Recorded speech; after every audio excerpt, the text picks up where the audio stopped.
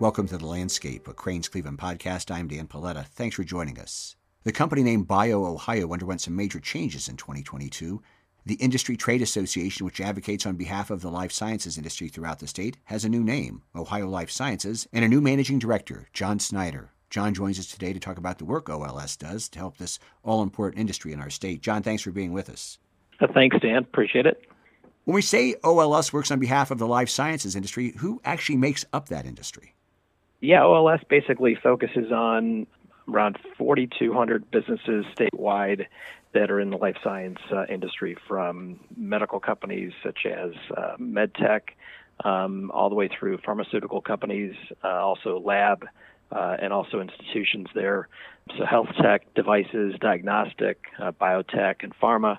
But then also you have the universities and the academic research centers and the medical centers as well in those areas, and also support organizations. So there's a variety of parties that really touch the whole life sciences ecosystem here in Ohio there. Any idea about how many people are employed by the industry? I think there's about 43,000 in Ohio through those 4,200 businesses. Is this a sector of jobs that's seeing growth? Yeah, it is very much so. You have a variety of new technologies being developed, and it's interesting, too, in the state you have, historically in Northeast Ohio, you have a lot of med tech, and then you get into Columbus, there's a real strong growth in cell and gene therapy, but also health tech or health IT, and then that spills into Cincinnati as well with regards to med tech and also health tech. But what's interesting, it's truly in about 82 of the 88 counties in Ohio have some sort of connection to that life science ecosystem here. And so very much a growing area, high-paying jobs in that area as well, which is great. And our focus is to really support that organization or those efforts with those companies through our organization. Essentially, Ohio Life Sciences is the trade association for the life science industry here in Ohio. I was surprised to find that it was in that many different counties. I really would have just expected to sort of be one of those. It's in Columbus, Cincinnati, Toledo. Yeah, it is eye-opening. It really, truly has a strong reach here. Is Cleveland-Akron the leading area, though, in the state for this industry? There's a lot of activity in the Northeast Ohio, but I think Columbus and Cincinnati, too. Cincinnati has an innovation center that's being stood up down there. Cleveland will have one in the near term. But there's a lot of activity in Columbus as well. Like I said before, with cell and gene therapy, personalized medicine. Covered My Meds was a huge success in Columbus. But it's interesting. I wouldn't say that Cleveland is the leader. I think every region of the state truly kind of plays its part in its own specific, we'll say, large niche as far as their area of expertise there. And it's truly growing really, really positively in a variety of these areres here, too. You've obviously been involved in this industry in a number of different capacities. We'll talk about some of those. Sure. But what have you seen really change, would you say, in the last 10 years that's made the life sciences industry different? Well, I think we've had traditional med tech for years. We went from imaging with groups like Technicare back in the 80s and 90s, which then became acquired by J&J or GE. And then you had Picker, large imaging company, which eventually became Philips. But I think what you're really seeing now are those cell and gene therapies. I think you're seeing a lot of I'll call it software as a solution or health tech with regards to offerings there that are being developed, and then also some new areas with regards to cell and gene therapy. And I'm not trying to be redundant with that, but it's just right. a lot of growth in that area, especially in the Columbus area, and that's one of the initiatives that's being formed. There's an advisory council with cell and gene therapy that OLS helped to set up last year before I joined. We're looking at other industries as far as other sectors to set those up as well. But I think what's interesting, and I think what a lot of the funders are looking at too, is the opportunity with health tech in particular, because a lot of those solutions can get to market much quicker, and there's opportunity to drive revenue and really get those companies stood up and commercialized versus more of a traditional med device or med tech cycle as far as the development process there. But I think those are kind of the key changes that you're seeing now. Data is very key as well. So if you have data integrated into your system or your offering, I think that always looks attractive, especially if you're able to provide some sort of information or data along with your therapy to show that it's effective and, again, can provide some sort of strong utilization there. You obviously, one of the things Ohio Life Sciences does is deal with the political realm. Do our political officials understand the importance of this particular industry in Ohio? Yeah, I really think they do, and I think under Eddie Pauline's leadership over the last year and a half, he's our new CEO. He's done a great job with connecting and in the at the state level. So he's been heavily involved with that. And as we move forward with OLS, we will be able to advocate and lobby through those efforts through our association, which will be great. And, another area, too, is workforce. And we're excited about what we can do with that. We're hiring a workforce director.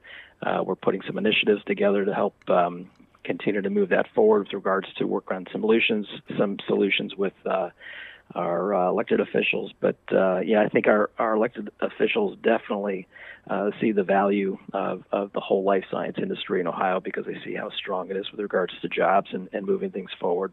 Are there any particular issues in addition to workforce that you've been dealing with on the political realm with Ohio Life Sciences? Me in particular, no, but I've been on the team officially as a member since November 1st. Right. But I was on the board for about 5 or 6 years before that. But you've always heard about workforce, which is a key issue, and that even goes back to my days early on in the 2000s with a startup in the area called Imelux, and there were workforce issues as far as just being able to provide, building out the bench, so to speak. But I think that's a key area. I think funding will always be a key area that needs support. And then also with workforce, it's also that leader. Back in 2008, we had an initiative here in the state called the Entrepreneur in Residence or CEO in Residence program. And I was part of that with my time with BioEnterprise, and that was fantastic. And there were others that joined me in that effort throughout the state, and many of us stood up companies, got them through their development phases, that sort of thing. And so I think you're always going to have that leadership need in addition to the funding need as well there. So I think those are always going to be kind of staples as we go forward in this life science arena. Jon Snyder joins us today. Jon is the new managing director for Ohio Life Sciences, and he joins us today for The Landscape. Jon, the pandemic obviously slowed things down for people. How about investment in life sciences industry? Did it rebound? Did you do okay? If you look at some reports, and I think I saw some recently from J.P. Morgan, you definitely saw a drop-off, but then they rebounded because of the activity with regards to funding. IPOs have cooled off, obviously, with the market recently, but that's a cyclical thing, and I'm sure we'll see that come back as that moves forward. I think some of the development of new products and technologies probably were hampered by COVID due to the fact that not a whole lot of new products were being trialed at that time because the focus was on getting the vaccine out and treating patients who were dealing with COVID. So I'm sure that affected some development there, but we're starting to see a real strong upswing in a lot of that activity that was probably paused or hampered a bit during the COVID time, during the pandemic. But and I think with funding, you're going to see, for example, probably from a venture capital standpoint, you're probably seeing some deals that are later stage deals that are probably priced as earlier stage deals. So, that's just a market factor based on the current market going forward. But I think what's great in Ohio is that we have a lot of early stage funders already stood up and established, throughout the whole state with your organized angel funds from Cleveland all the way down to Cincinnati, and then some of the other groups as well, like a Jumpstart and Rev One Ventures. They're very well focused on and committed into those earlier stage technologies to support them moving forward. So, I'm sure it definitely had an impact, but I think again we've rebounded nicely, and we'll continue that upswing as we maneuver through these economic times here. You've done a lot of different things, including founding your own company in 2008. What was that company? That's Neuros Medical, and it's a technology that I founded when I was CEO in residence at BioEnterprise. I looked at about 24 different technologies in the neurostim space. I've spent about half of my 30 years in life sciences in neurostim. but founded Neuros in 2008, which was based on technology out of Case Western, invented by Drs. Kevin Kilgore and Niloy Badra, which actually could block the nerve activity, and led it for about 10 years. And the company's been moving through its clinical development, and their initial application is an area called post-amputation pain, which there's a large population of amputees in the U.S. of about 2 million, and so they are going down that path as far as developing the therapy for that clinical application there. If people remember, and I'm sure most landscape listeners do remember what was going on in 2008, we were in a major economic downturn. Sure were. Were you thinking to yourself, maybe I should wait a minute, or you were ready to go? Well, it's funny because I give a talk about that, and I talk about the good, bad, and the ugly of 2008. I talk about the good. I mean, unemployment was, I think, 4 or 5%, so it was very low. And I talk about the Summer Olympics at that time, just as far as Phelps getting, I think, 8 gold medals, and then LeBron was in Cleveland the first time, and then Cliff Lee was a Cy Young Award winner. So just kind of what was going on as far as the good, but then you get into the bad and the ugly with the, too big to fail, too large to fail, and then the bailouts, et cetera. It was a horrible time to actually pick, if you're looking at a strong economic time, to actually pick to develop a company or form a company. It was not the greatest timing, but you have to do it sometime. And then I realized, hey, I'm sure there were other companies that were formed during economic downturns and recessions, and there were quite a few out there, from CNN to Sports Illustrated to Time Warner. So a variety of companies that became very successful over time. And I thought, well, we had a chance. And so, luckily there, like I said before, there are a lot of early stage funding opportunities as far as sources here in Ohio, which were also supported by, the ESP programs with the state of Ohio and Third Frontier. So there was access to capital, and we were able to raise $2 million in 2009, and that gave us enough runway for me to hire a few folks and develop our first device that we could actually use in our first human trials down in Dayton, Ohio, with Dr. Amol Soyan at the Ohio Pain Clinic. So, yeah, it was very challenging, but we were just very driven to succeed through that period. In that work that you did at Neuros, you're creating these products to help people that deal with chronic pain. And I realize the point of having a business is to make money, but that had to be a sense of satisfaction. You really are helping people with something they really need. Yeah, and that's one of the things too. And this will sound corny, but everybody calls it the rocking chair test. When you're sitting on your front porch or your back porch, and you think, later on in your years, thinking, well, what did I do while I was here on this earth? Did I help mankind or help humanity? And you're exactly right. With that, you felt like, or you feel like you're helping somebody. You're getting patients off of narcotic pain meds. You are reducing their pain level. You're increasing their quality of life. We hear all these anecdotal stories about how patients have been so positively impacted with the therapy, which is so great to hear because they had no option that really worked for them. And that's what I've always enjoyed doing. So after I left Neuros in 2019, I actually stood up a couple other technologies, co-founded the companies focused in sleep apnea and then hemodialysis with some inventors who developed some really neat solutions, interesting solutions, and formed those companies and then brought on a CEO to run those because again, these are areas that will greatly help patients as they go forward. And as a result, help the community and the population as a result there, and hopefully reduce costs to the system, which is always, I think, important to do there. We mentioned the organization has undergone a name change and is now Ohio Life Sciences. Does that represent any change in direction for the organization and its mission?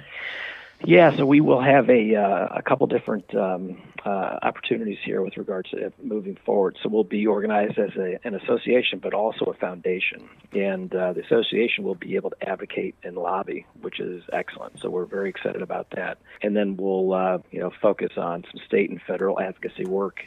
Also focusing on workforce strategy. We, like I said, have several initiatives that we want to move forward, and we would love others in the state who are either not members yet to join us, because we have quite a lot of discussion going away in the workforce area with regards to just the engagement on it. We're on LinkedIn with a workforce community members can be listed in our contact directory, but also then they can get access to support organizations as we move forward. And those are, I think, key areas to really focus on with regards to doing what we can with regards to strategies to move forward and expand that workforce initiative here for us. So I think those are a couple of key areas. We obviously want to continue to grow the organization as far as the membership. And then also early next year, we'll be outlining and launching some new sponsorship opportunities for our member investors, as we call them, because they are invested into what's going on here just by being in the life sciences space. We do have some initiatives as far as some new sponsorships that we're going to be talking about early next year in order to create that elevated exposure for some of our key stakeholders who are looking for that. And then another key area too, just being a member of the organization. We have a offering called Bio Business Solutions, where our member investors can get greatly discounted product as far as lab supplies and products for that area. And we see quite a lot of our members who are in that space take advantage of that, and they're saving tens of thousands of dollars annually with that by getting discounted rates. It's also offerings as far as connecting some of our members with insurance companies, with accounting, with legal, even shipping. So a variety of areas there that we can provide as far as basically group savings for our members. So that's basically the key offering as we move forward here into 2023. Finally, I'm just curious. I realize COVID has changed the way we do a lot of things. Do you have opportunities to convene your members, to get them together in some shape or form over the course of a year?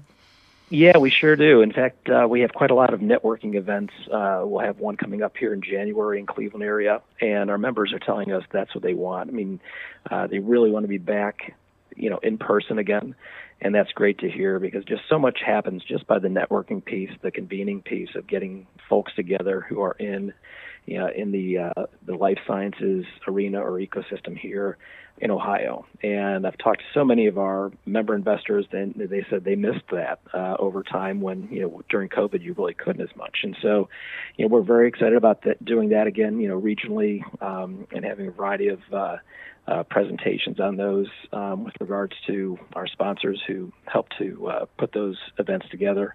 We're also looking at an annual conference here in Ohio. We're just getting our arms around that as far as timing and what that looks like. But we definitely think that and get that message from our members that they want to be back in person again. And I think we're well on our way with that. That's good to hear. Jon Snyder, thanks so much for joining us today and talking about Ohio Life Science. It's interesting to find out about this industry I think a lot of people don't hear about unless you're deeply involved in it. So we're glad you explained some of it to us. Thanks so much, Dan. It's been a pleasure. Jon Snyder is the new managing director of Ohio Life Sciences. He joined us today for The Landscape, a Crain's Cleveland podcast. I'm Dan Paletta. Thank you for joining us, and we'll talk again soon.